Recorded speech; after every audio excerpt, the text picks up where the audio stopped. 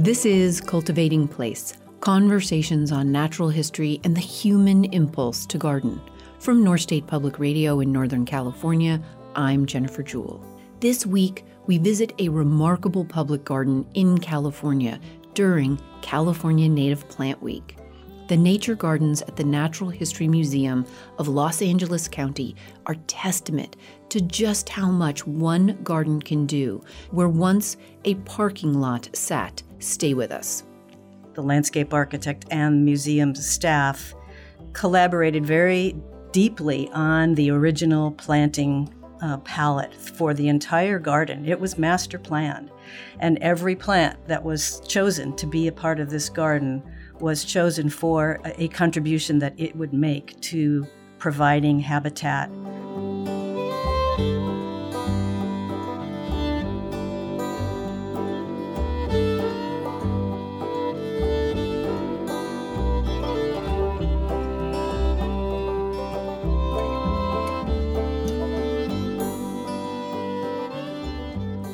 This is Cultivating Place. I'm Jennifer Jewell.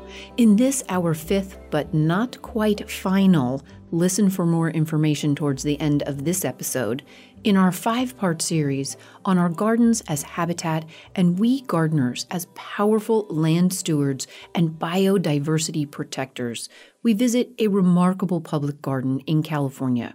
It's California Native Plant Week. The nature gardens at the Natural History Museum of Los Angeles County are testament to just how much one garden can do to turn back time and help restore habitat, even in downtown LA, where once a parking lot sat barren and overheated. We're joined today by native plant expert Carol Bornstein, director of the Nature Gardens, and by Leela Higgins, Senior Manager of Community Science there. With hard data collected over the last 7 years and huge hearts for this work, they bring us up to speed on what the nature gardens and the habitat they provide can offer to us all. Carol and Leela join us today with the help of audio producer Joanna Clay from the Nature Gardens. Welcome, Carol and Leela. Hello. Hi. I'd love to have you both start by restating your job title and tell us what that actually means in your working life day to day. Let's start with you, Carol. Well, I'm the director of the Nature Gardens here at the museum. I also oversee the museum's live animal program, so I jokingly like to tell people that I'm responsible for the living things here at the museum, as opposed to all the dead specimens that we have in our collections. There's no typical day, really, but a fair amount of time will be spent out in the garden, communicating with our head gardener and some of the other members of the garden team, just addressing what's going on with the plants in the collection itself. Interacting with many other staff with regard to how the gardens are being used for educational purposes, occasionally for some of the research work, just all sorts of different collaborations that revolve and spin off of what's happening out in the gardens. Yeah. What about you, Leela? Hi. So I'm the Senior Manager of Community Science, which some people refer to as citizen science. About a year ago, we changed the name. Not everyone is a citizen who we want to participate. I'm personally not a citizen of the United States. And we also were approached by the community and asked to change the name. And so that's in the rationale there. But the definition is the same, regardless of whether you call it community science like we do or citizen science. And it's getting the general public involved in answering real research questions. And our real research questions are what's going on with nature here in Los Angeles. And that's not just in the garden, but all over the LA, Southern California region. But now that we have the garden, it's an amazing field research site for both our scientists. I work in research and collections.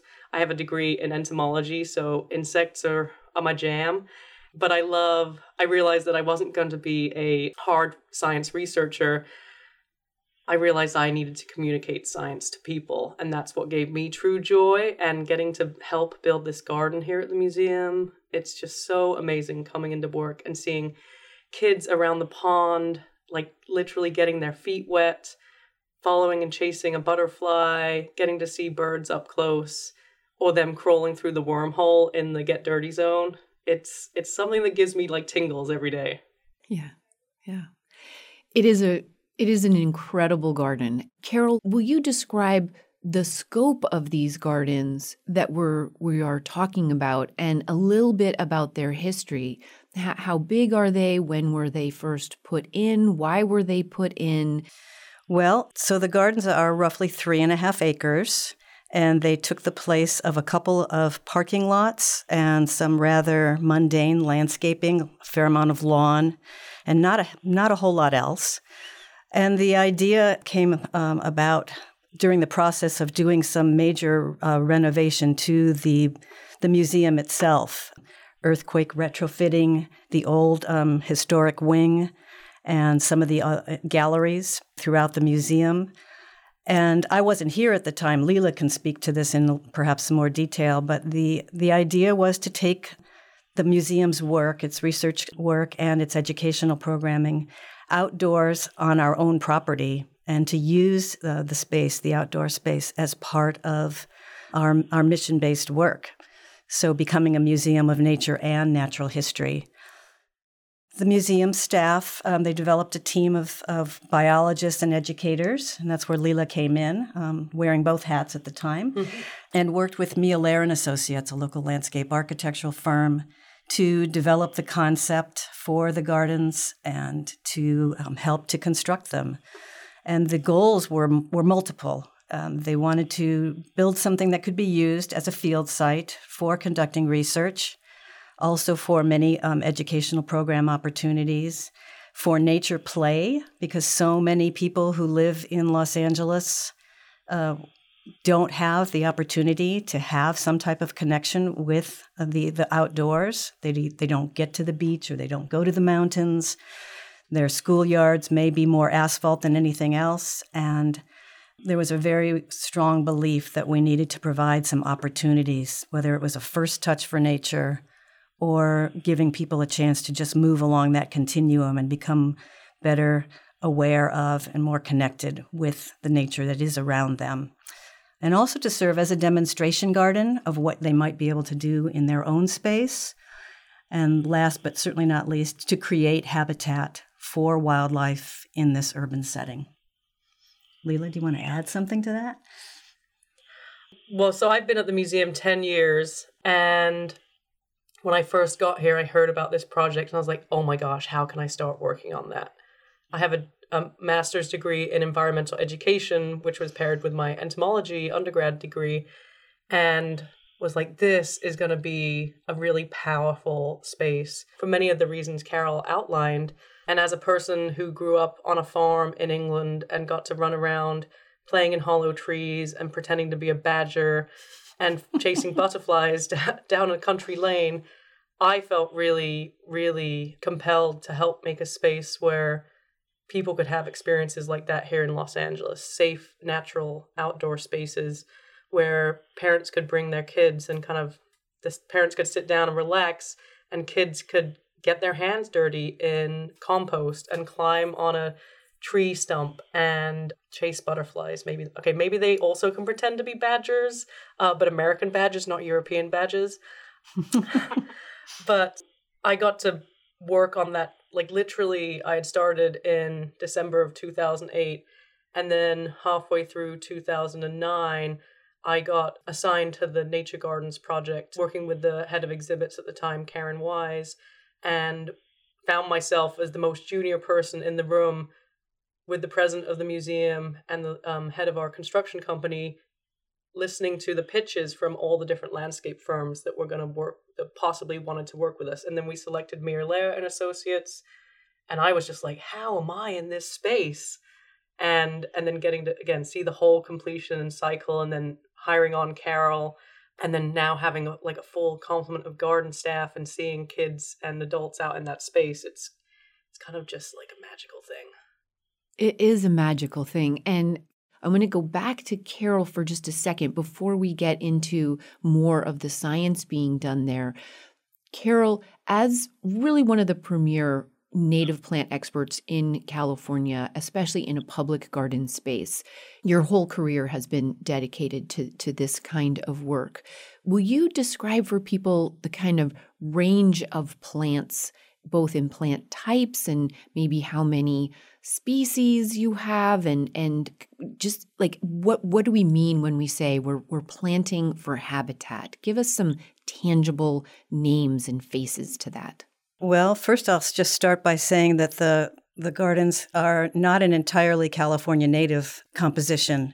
There are exotic plants here, although most of what people see when they come was part of the overall planting design. Very, very little of what remained prior to the groundbreaking is on the property. But there are some exotic species, and those reflect part of the fabric of the urban landscape that exists throughout Los Angeles. And that was intentional, to make it be accessible in a visual way and that people could relate to some of the plants that were already here that they do see around the city. But I'd say about 2/3 are California native plants, and they range from local native species, plants that you might find along the natural reaches of the Los Angeles or the San Gabriel rivers.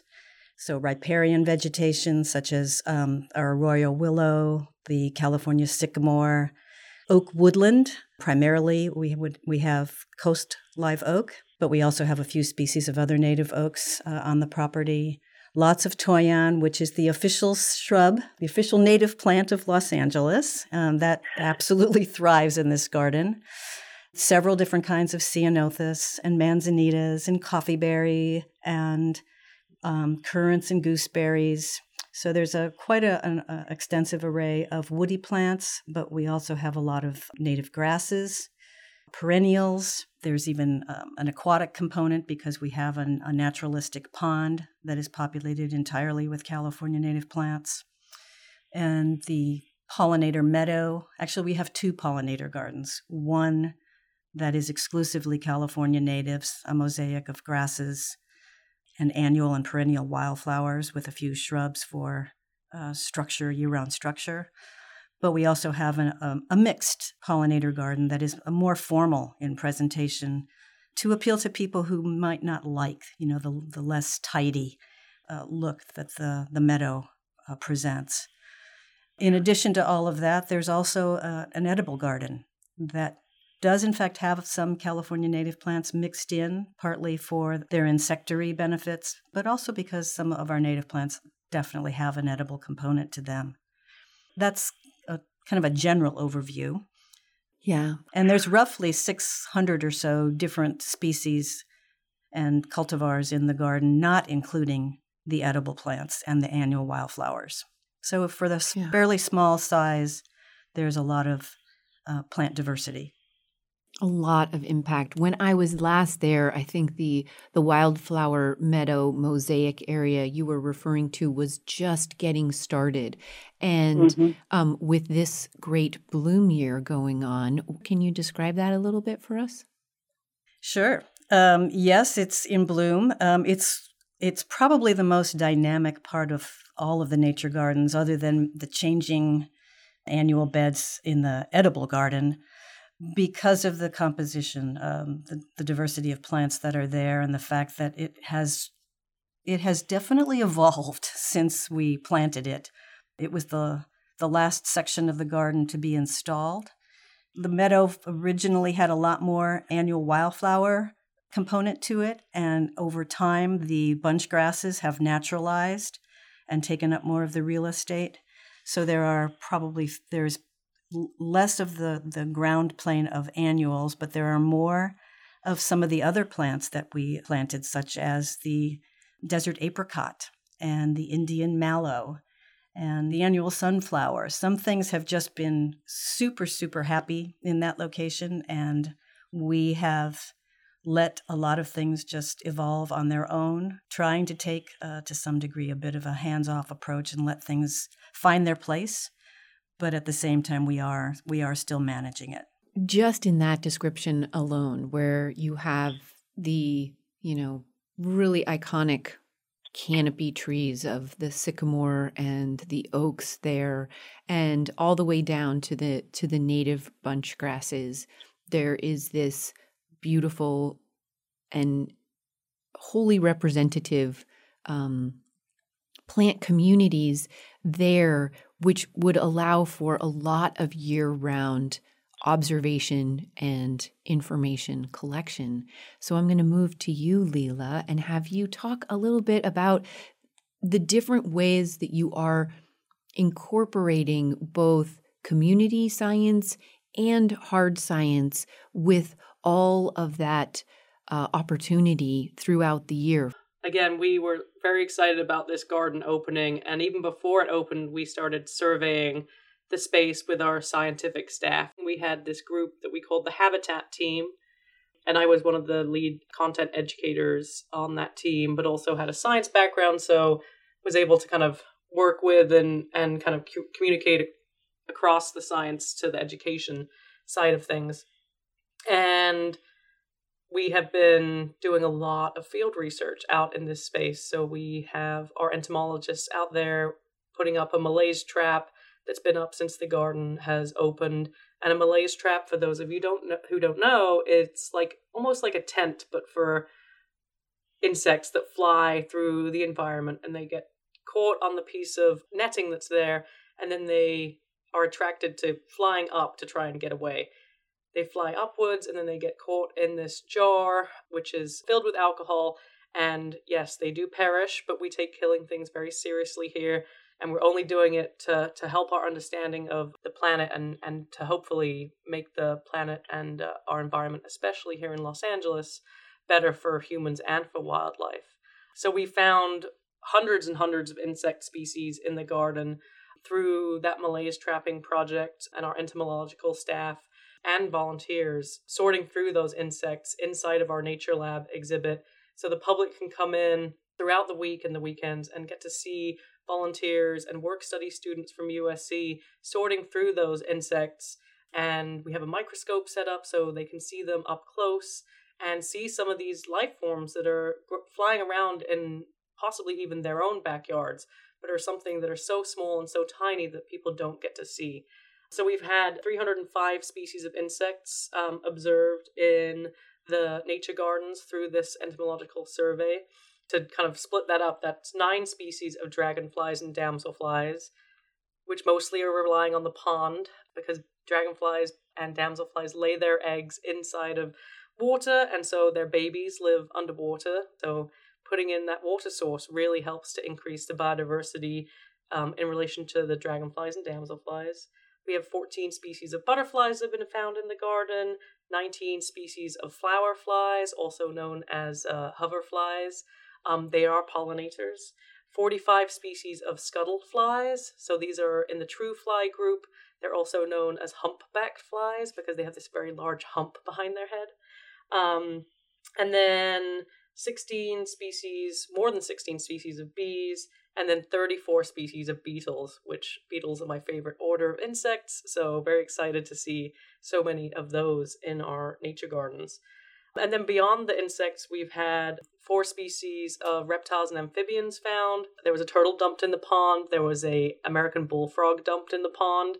So, those are species that we've seen, but we're not necessarily very excited about having them in the space. They are, again, invasive species that have wrought havoc around the world. But then we have 2 species of lizards that have shown up, and there were not really lizards in this space before the gardens were built. 17 species of mammals, 10 species of snails and slugs, and 107 bird species are, it's amazing. One of our ornithologists here at the museum, Kimball Garrett, he has lived in Los Angeles his whole life. He grew up playing in the Hollywood Hills, following birds around, and he scored a job here at the museum and has been here over 30 years. And since the gardens opened, he has been going out weekly, and he's done 279 bird surveys. He's seen 22,615 individual birds, which represent 107 species. Wow. I wanted to just add something about all these creatures. None of that wildlife was intentionally brought into the garden. There's only one animal that we intentionally introduced, and that was the arroyo chub, which is a native fish that we actually had to secure a permit in order to release it in the pond. And it has been so happy that the initial seeding of maybe 25 to 50 or so fish has now turned into many hundreds, if not thousands of fish. But everything else, that we have been documenting has arrived on its own accord. Although, as Leela did say, a couple things apparently were deposited in the pond that we pretty immediately removed. Carol Bornstein is director, and Leela Higgins, the senior manager of community science, both at the Nature Gardens of the Natural History Museum of Los Angeles County in downtown LA. The 3.5-acre garden was conceived and planted in what was mostly asphalt parking lot. The Natural History Museum is LA's oldest museum building and the present-day anchor of an emerging cultural, educational, and entertainment hub in Exposition Park. Natural History Museum visitors are awed by extraordinary specimens and the stories behind them. In addition to sharing the history of the planet, the Natural History Museum also explores a more local transformation. The outdoor nature gardens and the nature lab look at how environment and people, past and present, interact in LA. The unifying theme in these indoor and outdoor experiences is the interplay of nature and culture in Los Angeles and the world. The gardens put living nature into the life and science of this historic Natural History Museum. We'll be right back after a break to hear more.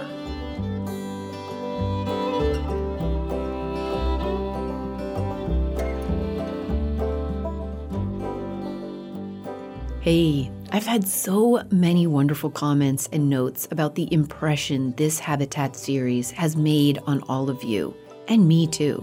How it's opened your thinking and inspired your own gardening at this time of year in particular. You'll hear more about this at the end of this episode, but I just couldn't help myself. I added one more episode to what was supposed to be a series of 5. It was too hard to stop because, in reality, all gardens are about habitat, right? They're habitat for us, for our sanity, for our wildlife and our plants, and, well, engaging in life more fully and richly on all levels. It's because of you donors out there that I was able to put my head around curating such a series and the forethought, planning, scheduling, and communicating this involves. So thank you to each and every one of you who showed up as donors as well as listeners. We have a lot of new ideas here at Cultivating Place, and we need listener support to help us out. If you want to be the gardener to our garden, please consider making a tax-deductible donation by clicking on the link that says Support in the upper right-hand corner of any page at cultivatingplace.com. While most people give us sustaining donations of $20 a month, any size or one-time gift goes a long way to make these important conversations possible. Thank you. Now, back to our conversation with Carol Bornstein and Leela Higgins of the Nature Gardens at the Natural History Museum of Los Angeles County.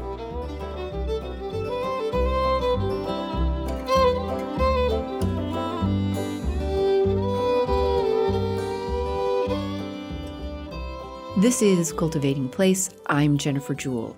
Welcome back to our conversation with Carol Bornstein and Leela Higgins of the Habitat Intense Nature Gardens at the Natural History Museum of Los Angeles County in downtown LA.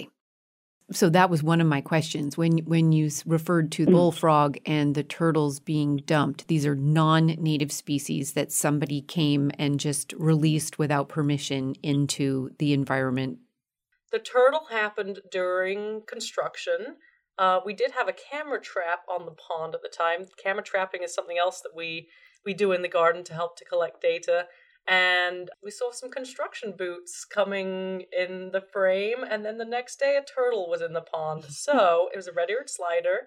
It's on the top 100 species list of invasive species that is on the IUCN Red List. We had some of our live animal staff oversee the removal of that turtle and rehome it. I want to go back to all of these wonderful numbers of bugs you were giving. These 3.5 acres of gardens went into a place that was basically just asphalt. It was just paved over, and more or less. And then these gardens come in. You've been, what I understood from what you said is you've been collecting this data on the insect and other life in the gardens for all of these years, or a great many of them, since the garden was planted. We're hearing all the time right now about how pressured our insect life is in the world, and it's decreasing numbers.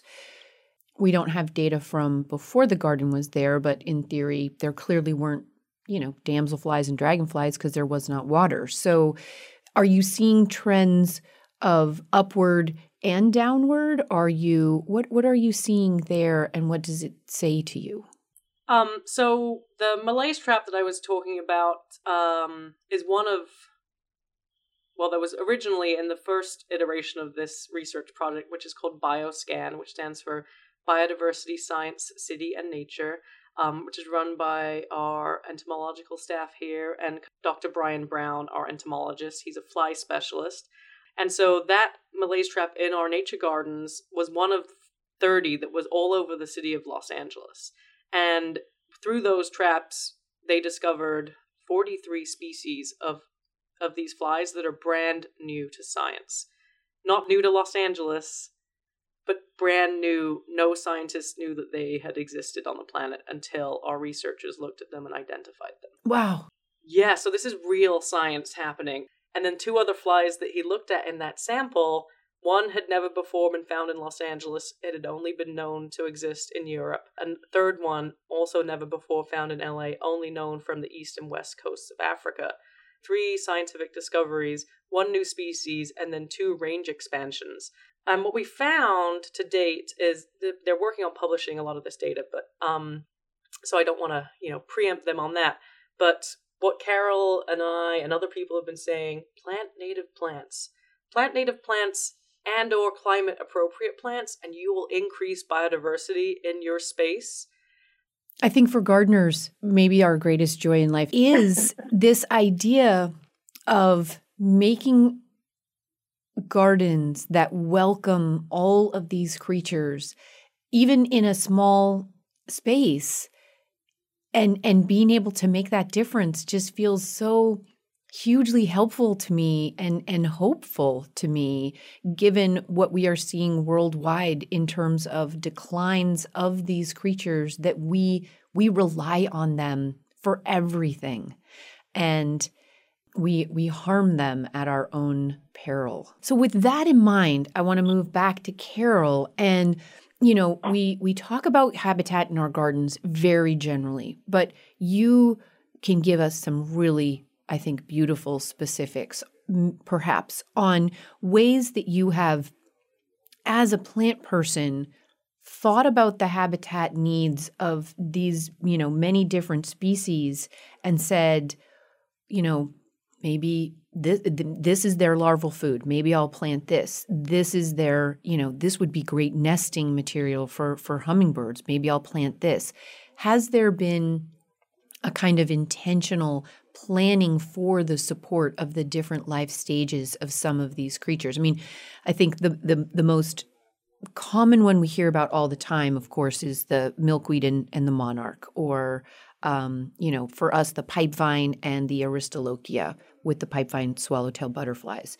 Have there been other examples like that you can share with us, wherein you think that long term for what your plants and your faunal relationships are doing together? Well, the short answer is yes, that it was definitely intentional.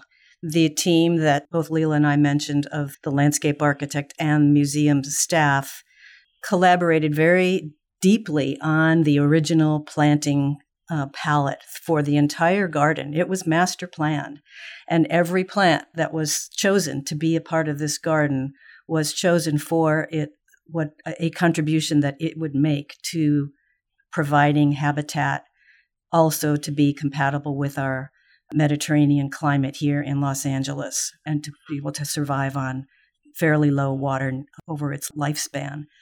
Not everything has worked for one reason or another, because gardens, of course, are grand experiments and things don't, number one, necessarily live forever. And we're constantly editing and changing, trying to honor the original intentions. And when new plants are brought into the garden, they do need to pass muster with that same goal in mind, to provide either a food source, whether it's through the flowers or the fruits, or nesting material, or shelter. As far as specifics, there's a plant from Baja California, Mexico called Verbena lilacina that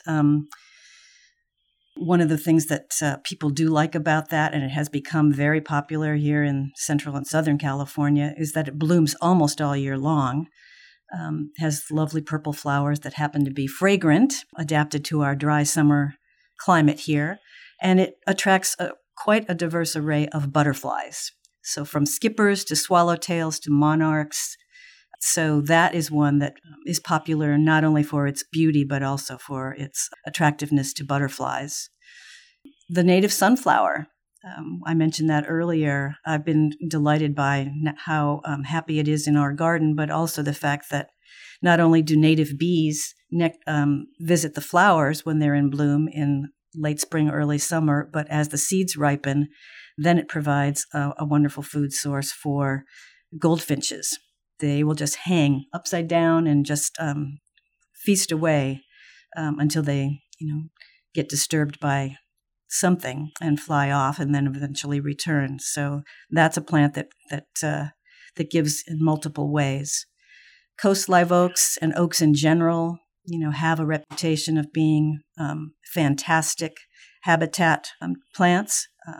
There's documentation that oak trees provide some type of support to over 500 different creatures of wildlife at some point during their life, whether it's a food source or nesting or shelter. And so we definitely see an awful lot of activity among the many oak trees here in the garden.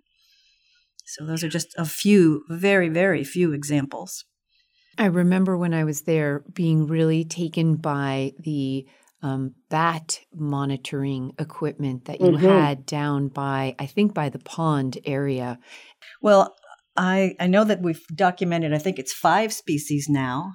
And I think that the reason that we are seeing, that kind of activity is because of the fact that all of these plants are providing some type of a food source for insects, and then the bats are visiting to eat the insects. And Leela can probably fill in some more detail about that.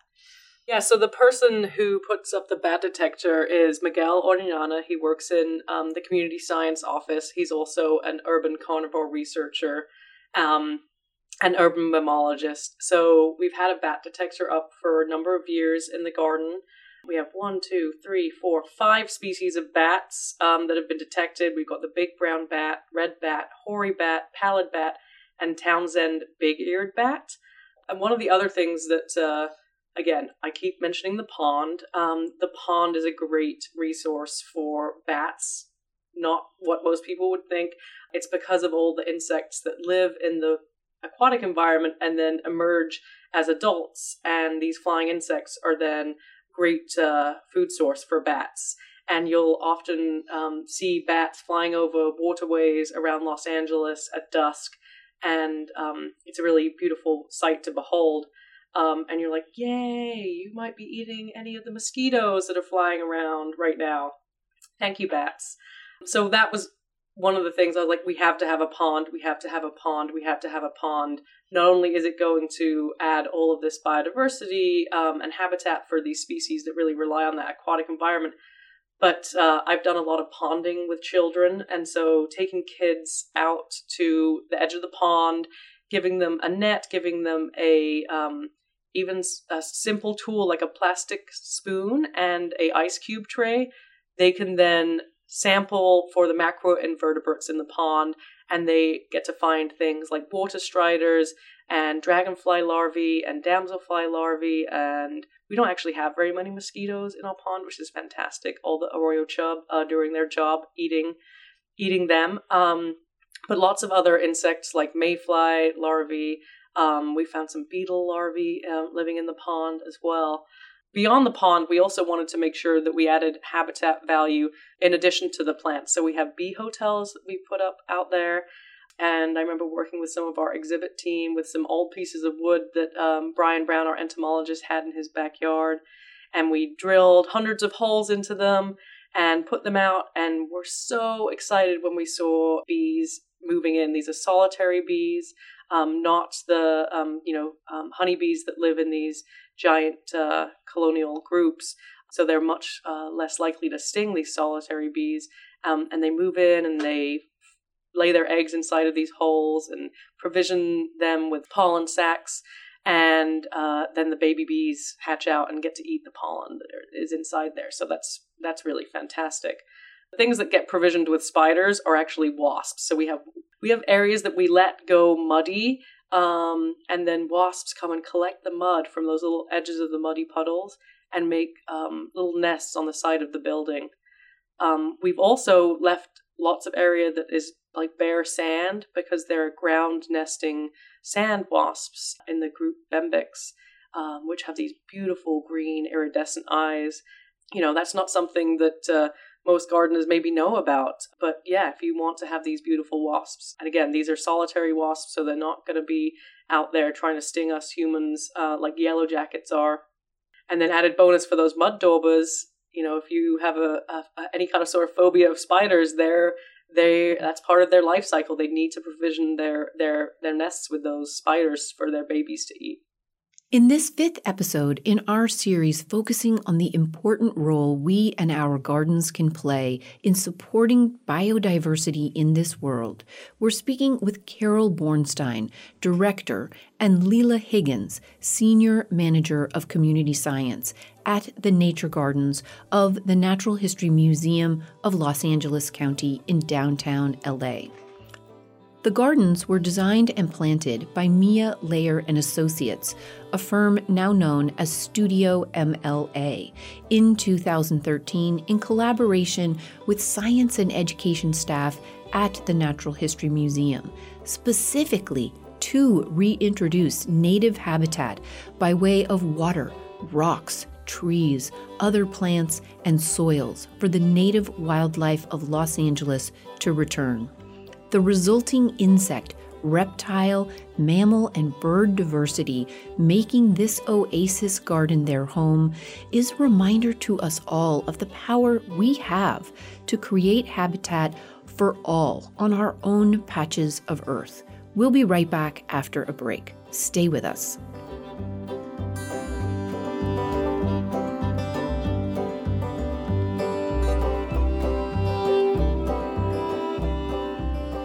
Okay, so thinking out loud here. You want to know what I'm loving the very most about this conversation with Carol and Leila? It's this. We're speaking so little about pollinators. Now, that might sound like a funny thing to say, but if you've been listening to these conversations in this series, you might have picked up that my feelings are this. When we talk about habitat and biodiversity loss, it's not about one subset of life, animals we humans call pollinators.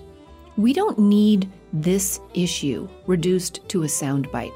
We are fully capable of grasping both the nuance and the complexity of the damage we have done to these living systems and our capacity for helping to restore balance. And it's not about us doing this because it benefits us as humans, that the loss of pollinators will severely impact our food crops, for instance. We care and we can act based solely on the fact that it's the right thing to do. The problem we've created is not simple, and the answer is not simple, but it starts simply with starting from where we are, doing what we can to not only change our actions and decisions, but to increase our own understanding and awareness.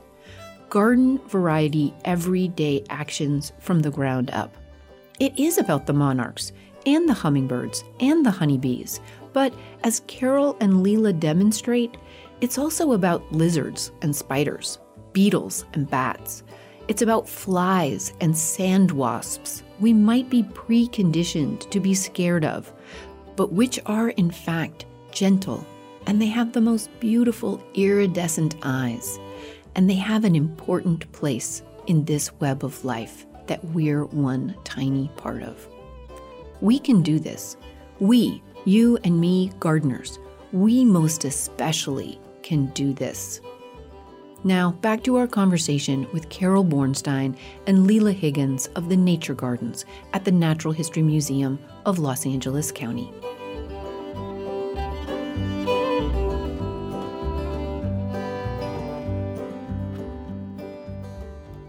This is Cultivating Place. I'm Jennifer Jewell. Welcome back to our conversation with Carol Bornstein and Leela Higgins of the Nature Gardens at the Natural History Museum of Los Angeles County in downtown LA. You know, as home gardeners, and you have both sort of referenced the idea of the garden serving as demonstration for other people to see what they can do. And clearly, not everybody's going to be able to put in a big pond or plant an enormous oak, or even plant a small oak that's going to become an enormous oak. If you, both of you, had sort of 1 to 3 things that you would say to listeners as to what you would love to see them do in their gardens to move in this direction, what would those 3 things be? And let's start with you, Carol. Well, that's tough. I've thought about this a lot. I guess maybe the first thing I would suggest is to, if you're using any kind of toxic chemicals in your garden, to just stop doing that. The statistics about the use of herbicides and pesticides in this country is very alarming. And in my opinion, it's unnecessary. And we are managing this garden using organic practices, and we are not using toxic chemicals at all. And we're not using synthetic fertilizers either. So I would encourage people to just abandon those practices because that is killing both beneficial as well as the occasional pests that might be visiting your garden, and allow natural predators to help come and provide some kind of ecological balance in whatever size garden you might have. So I think that might be my first suggestion. Certainly incorporating some California native plants into your garden if you don't already. And if your space is really, really limited, I would concentrate on those that are as local as possible to your area, with the expectation that those would ideally be the best adapted to your site. That isn't always the case, but more likely than not, they would hopefully be better adapted than something from super far away. As many of your listeners know, California is an incredibly diverse state with over 6,000 species of native plants, and not all of those are going to grow well in your immediate area. So try to narrow your scope. Reducing chemicals, using native plants. Regardless of the size of your garden, try to incorporate different layers of vegetation so that you're providing habitat for as wide an array of wildlife as possible. And by that, I mean plants that cover the ground, and kind of a blanket on the ground, mid-story, as well as some type of canopy, because different species occupy all of those different zones. And that not only adds to the visual interest of your garden, but it definitely will also nurture other forms of life to a appreciable extent. So, I have to add one more, and that is some type of a water supply, even if it's just a tiny little dripping bird bath type of a setup. Because everything needs water to some degree, and it doesn't have to be exuberant or expansive. But, just a little bit will go a long way to supporting life. Yeah. What about you, Leela? Okay, get rid of your lawns as much as you possibly can, especially in Southern California. Habitat value, basically 0. I'm not saying don't have any lawn. I totally see them as a great place for children and dogs to maybe play or laying down on for a picnic or taking a nap in. I'm for all those things. But as much as possible, frequently drive by and you see people not using their lawns for 99% of the time. So get rid of as much lawn as you possibly feel like you can. Outdoor cats are really destructive. I love cats. I love my friends' cats, but they kill so much wildlife. Lizards, birds, insects even. And I know that's really hard for some people to hear, but that you can have your cat be an indoor cat. You can make an outdoor cat run. One of the women that I do a lot of work with, who's a huge advocate for wildlife here in LA, Susan Gottlieb, she has a lovely, nice, big cat run outside. And she has hundreds and hundreds of hummingbirds that visit her house. But that cat run allows the cats to be outside and the birds to be safe. And then lastly, I know Carol mentioned the no pesticides. I'm going to get really specific on one kind of pesticide, no rodenticides. Any rat poison that is being put out, they can be really destructive going up the food chain, getting all the way even to in our amazing mountain lion, P22. He was suffering from mange, had to be captured and administered medicine, and that's directly linked to rodenticides. And so that's something that we're really trying to fight against here in Los Angeles right now, and getting that to be something that is adopted across the city and hopefully across the county, and hopefully other cities and counties will follow suit. Is there anything else you would like to add? And I want to remind listeners that there's this amazing opportunity coming up. The City Nature Challenge is going to be April 27th through the 29th. For observation period, get your smartphones and digital cameras out, take pictures of any plant or animal in any city that's participating. And that's a project that I helped to start. I co-founded with someone from the California Academy of Sciences, and it's a competition between, it was originally 4 years ago, LA versus San Francisco, which city can find the most nature. And there's 140 cities around the world, lots of cities in the Western United States. LA and San Francisco, we have a long-standing rivalry. Help us beat San Francisco. I just remembered one other thing of our new book, Wild LA. Yeah. I'm one of the co-authors. Carol was one of our scientific advisors. We have we have 25 field trips around LA, and the Nature Gardens is one of them. So fun. Okay. Carol, is there anything you would like to add?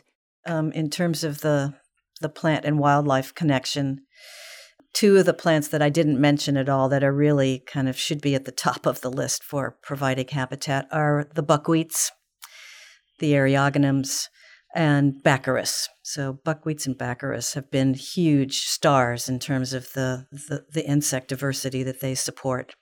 How many different species of buckwheats do you have in the garden?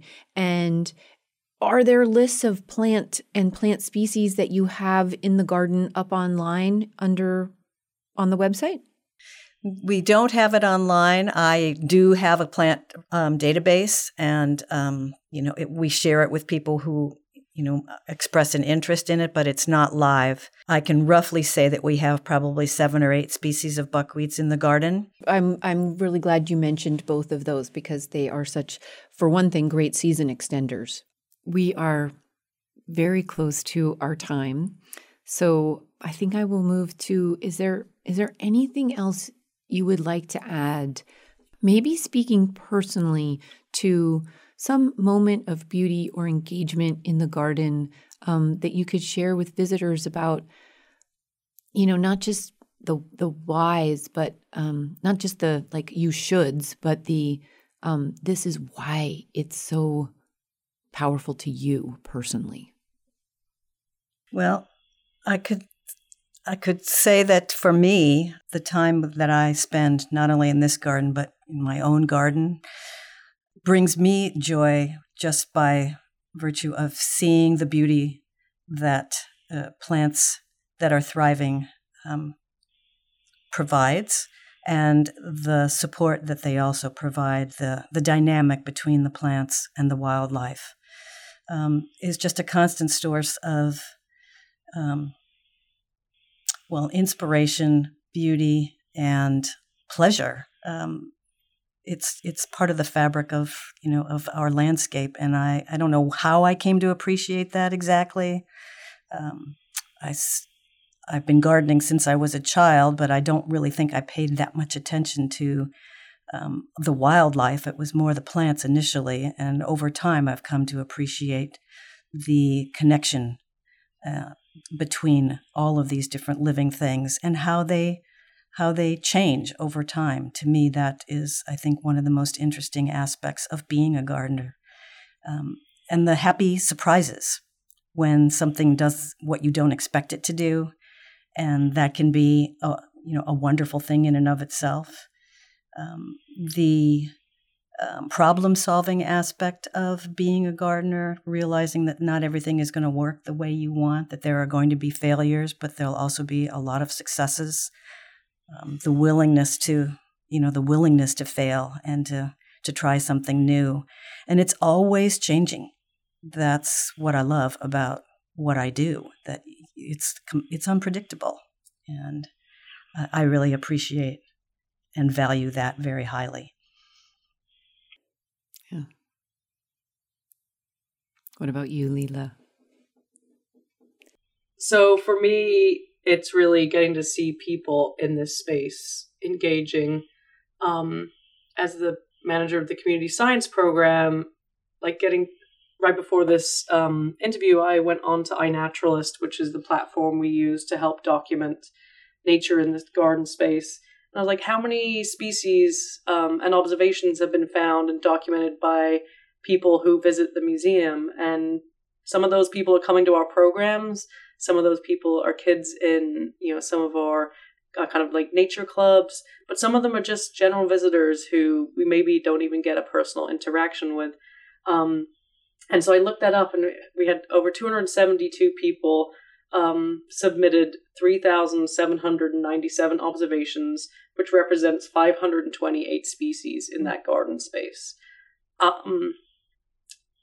And so seeing the power of that data set that has been collectively created by most of those people are not scientists. They're not, they don't have an undergraduate degree or a master's or a PhD in science, but they are out there and they care enough to take a photo and they care enough to submit it. And so we get to see that data and then get a better understanding of what is here in this garden space. And that's really powerful to me.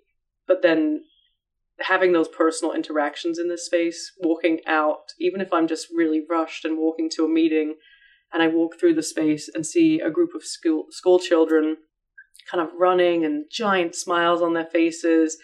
And then when they realize that they're allowed to kind of put their hands in the pond and feel that pond water, and the teacher's like, yeah, okay, go ahead. And just like this exuberant joy on those faces. That's what feeds me, feeds my soul, and shows the true power of this space.